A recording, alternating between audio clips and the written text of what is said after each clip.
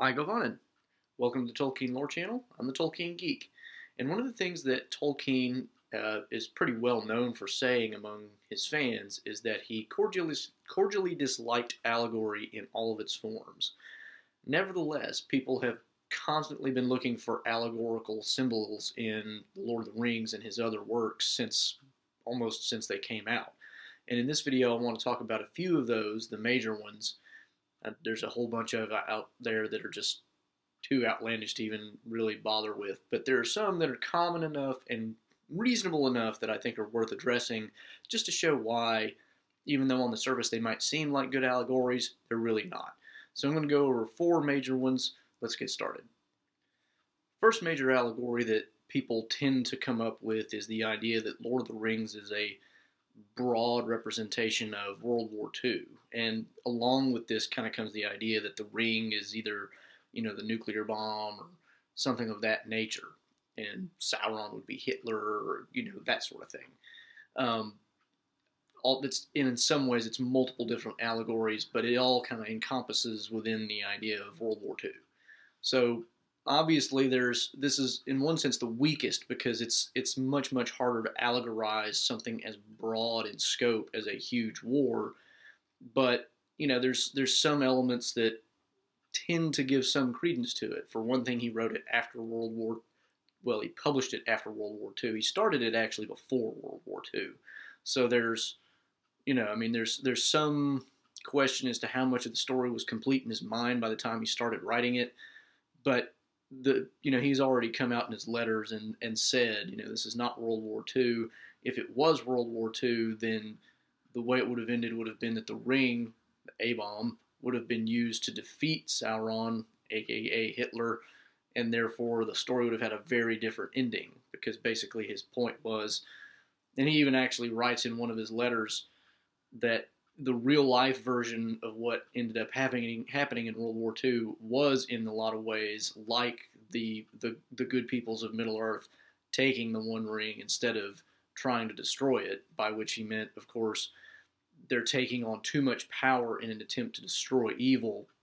Whether he meant exactly the bomb or maybe he just meant, kind of the methods that were used. A lot of things changed between when Tolkien was born and then when World War II happened in terms of how warfare was conducted. So, he could have meant different things, but the main point is, you can't really fit all this together. For one thing, it's already within a world that's very complete. The Silmarillion had already been written, The Hobbit had already been written, and in the Silmarillion, of course, you get a huge war. The Silmarillion is basically a story about a huge war of the elves against Morgoth. So, there's already a lot of precedent for war, and it's not obviously based on World War II. If anything, you could say that the Silmarillion has a little basis in World War I, but to say that the Lord of the Rings then is a World War II allegory, that's pushing it. For one thing, you've only really got two villains, and you've got Sauron and Saruman. But in the actual World War II, you had Hitler, Mussolini, and the Japanese Emperor. So you had 3 versus 2, so that doesn't really line up. The Ring of Power, of course, doesn't really act like an atomic bomb in any meaningful sense. There's just a lot of different things that don't really line up, and of course Tolkien explicitly said no, of course it's not a World War II allegory. So anyway, that's kind of the more common one. It's one of the less plausible ones, just because really, if you think about it, the only reason it has any plausibility at all is because there's a war in The Lord of the Rings, and it was written roughly at the same time as a war in the world. But by that logic, almost any book written in the last 100 years that has a war in it as fiction is possibly an allegory of some war that took place in the 20th century, because there's been almost nonstop war, small or large, for the last 100 years. So that's just really stretching credulity. So anyway, that's the World War II theory. Now let's move on to something slightly more interesting. The other 3 allegories that I want to talk about are a lot more religiously based, and specifically Christian. And of course this makes sense because Tolkien himself was a devout Catholic.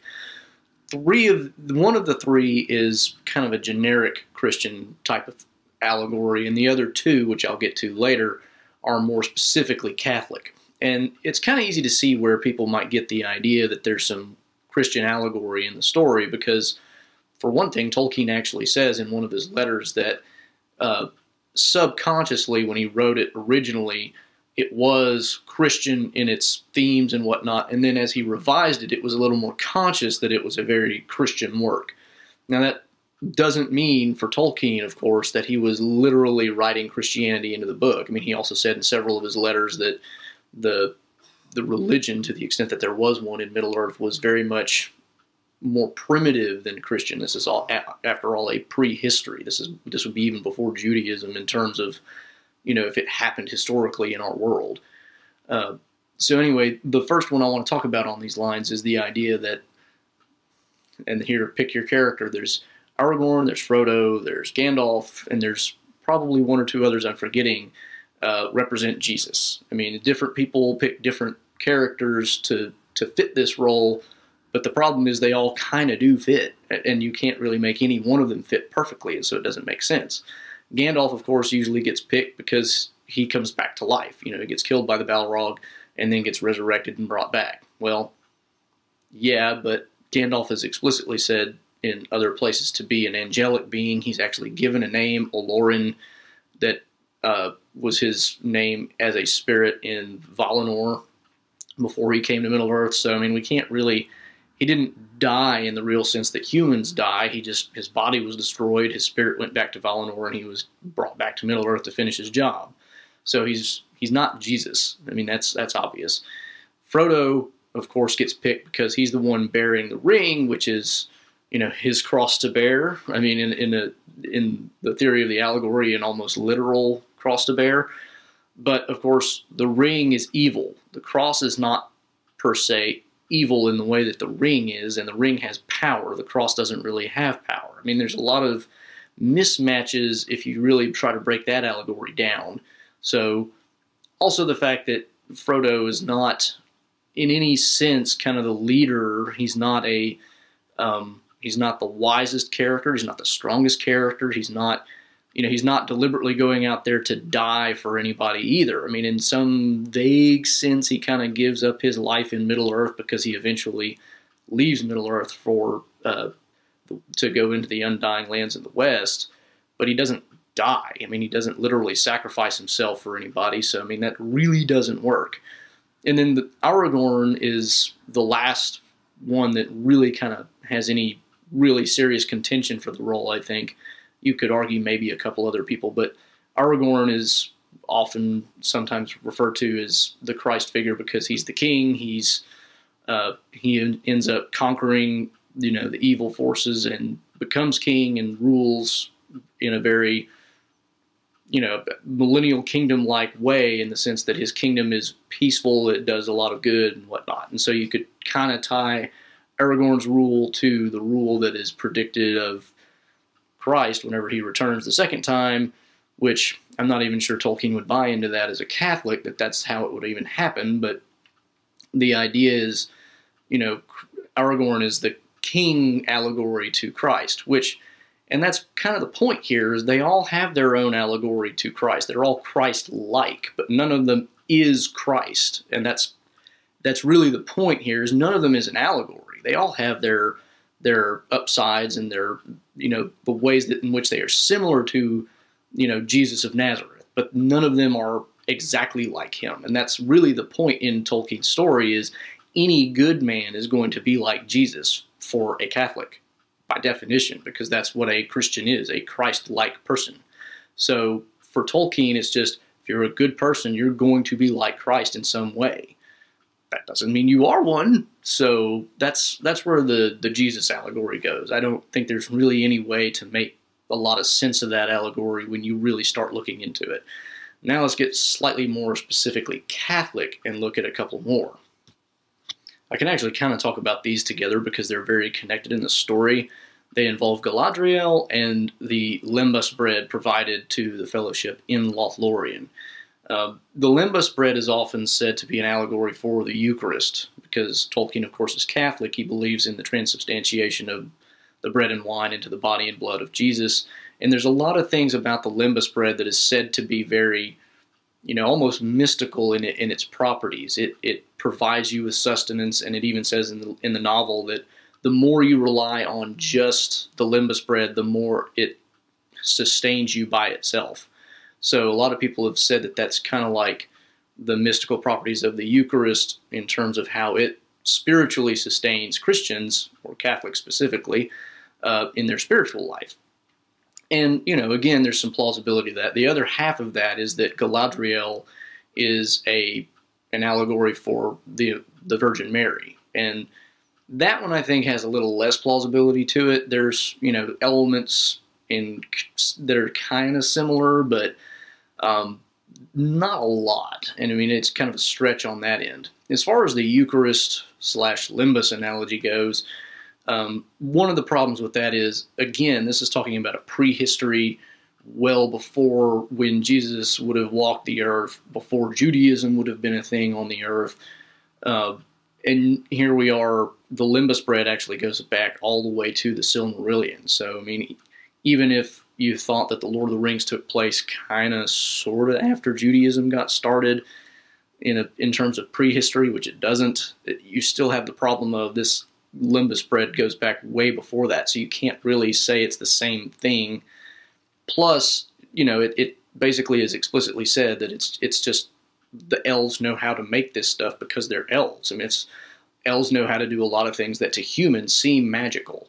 They're not magical in Tolkien's mind in the sense that we usually use the term, but the elves, Tolkien would use the term, it's an art. It's something that is very, very skill-based and very, very heavy in terms of using the properties of the world in terms of achieving a result, but it's not magic. You're not, using some outside force to control nature so much.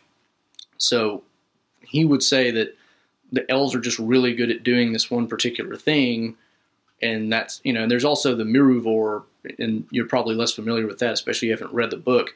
The Miruvor is a liquid, it's a drink that Elrond gives to Gandalf, and he shares it with the Fellowship on the mountain at Caradhras while they're trying to cross in the snowstorm.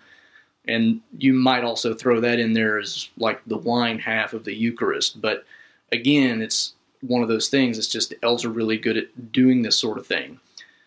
So I don't really think the Eucharist idea really fits. There's, again, you could say that it's similar in some ways, and there may be some conscious idea in the back of Tolkien's head that, he's putting a symbolic reference to it without actually it being an allegory for it, but it's not, strictly speaking, an allegory. Now, as far as Galadriel, really the strongest point in favor of this analogy, I think, is the idea that Galadriel at the end in The Lord of the Rings, and I say the end because Galadriel goes all the way back to the First Age in the Silmarillion. She's been around forever, almost literally forever in terms of elves. But in The Lord of the Rings, she's essentially reaching a point of repentance and submission to the will of the Valar, which can be kind of, some people have kind of interpreted as being her moment of when Mary tells the angel that comes to announce Jesus' birth. Mary says, "Let it be done to me as the Lord commands," or whatever. And the idea being that Galadriel is finally doing the same thing in kind of repentance for an earlier rebellion, which she was partially engaged, at fault for in the Silmarillion. And the reason that's important is because Mary's name is actually derived from the ancient Hebrew Miriam, which means rebellion. So, in the biblical sense, that comes in, she has a name that means rebellion, but she actually submits, whereas Galadriel actually engaged in rebellion and then later repents and submits. That's really the strongest thing you can say, but of course, if Galadriel is Mary, then who is Jesus? You can't really make that fit either. Again, the ideas are important and present. The idea of a person who formerly rebelled against the Valar, the will of, the gods of Middle-earth, and then later repents and then gets to go back to Valinor as a result. That's an important idea in Christian thinking, but that doesn't mean that she represents every person that ever did that, or that she represents Mary. So again, You know, there's some ideas that have some cross-pollination, of course, because as a Catholic, Tolkien is going to have that kind of cross-pollination in his works, but that doesn't mean that any given individual, and in this case Galadriel, is necessarily the same, is literally a one-to-one correspondence to any particular person in the Bible. So anyway, that's kind of what I wanted to go over in this video. Hope you liked it.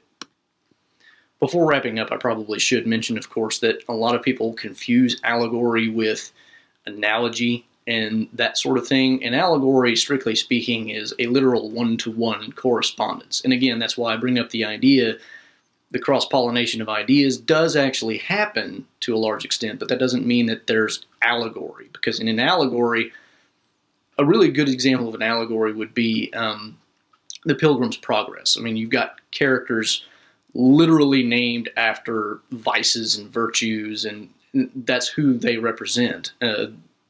Tolkien's world has symbolism, but symbolism is not the same as allegory. And so you can say that, you know, World War II has elements that are symbolized in Lord of the Rings, because war is kind of a thing that just, anytime you have a war, it's going to be similar to another war in some respects. So, I mean, symbolically, you know, it's a war. It doesn't even really strongly correlate to World War II, though, in Lord of the Rings. So, I mean, I'm not even sure that really works. The other three allegories, alleged allegories, are a little more true in terms of symbolism, because they do have important ideas that correlate, but they're not allegory. And I just want to make that point, because, you know, Tolkien was a very literary person. He would know the difference between symbolism and allegory. He's comfortable with the one, not the other. So I just wanted to bring that up in case there was any confusion. So I hope you enjoyed the video. Hope you kind of learned a little bit about the idea of the alleged allegories in the Lord of the Rings. Hope I kind of explained why they're not really allegories. Hope this makes sense. If you got any questions, you can pop them in the comments below. I'll link as well to the Tolkien's letters in the comments below, so you can pick up a copy of that if you want to read more about things that Tolkien himself said about his own writings. Till next time, I'm the Tolkien Geek, signing out for the Tolkien Lore Channel. Namaste.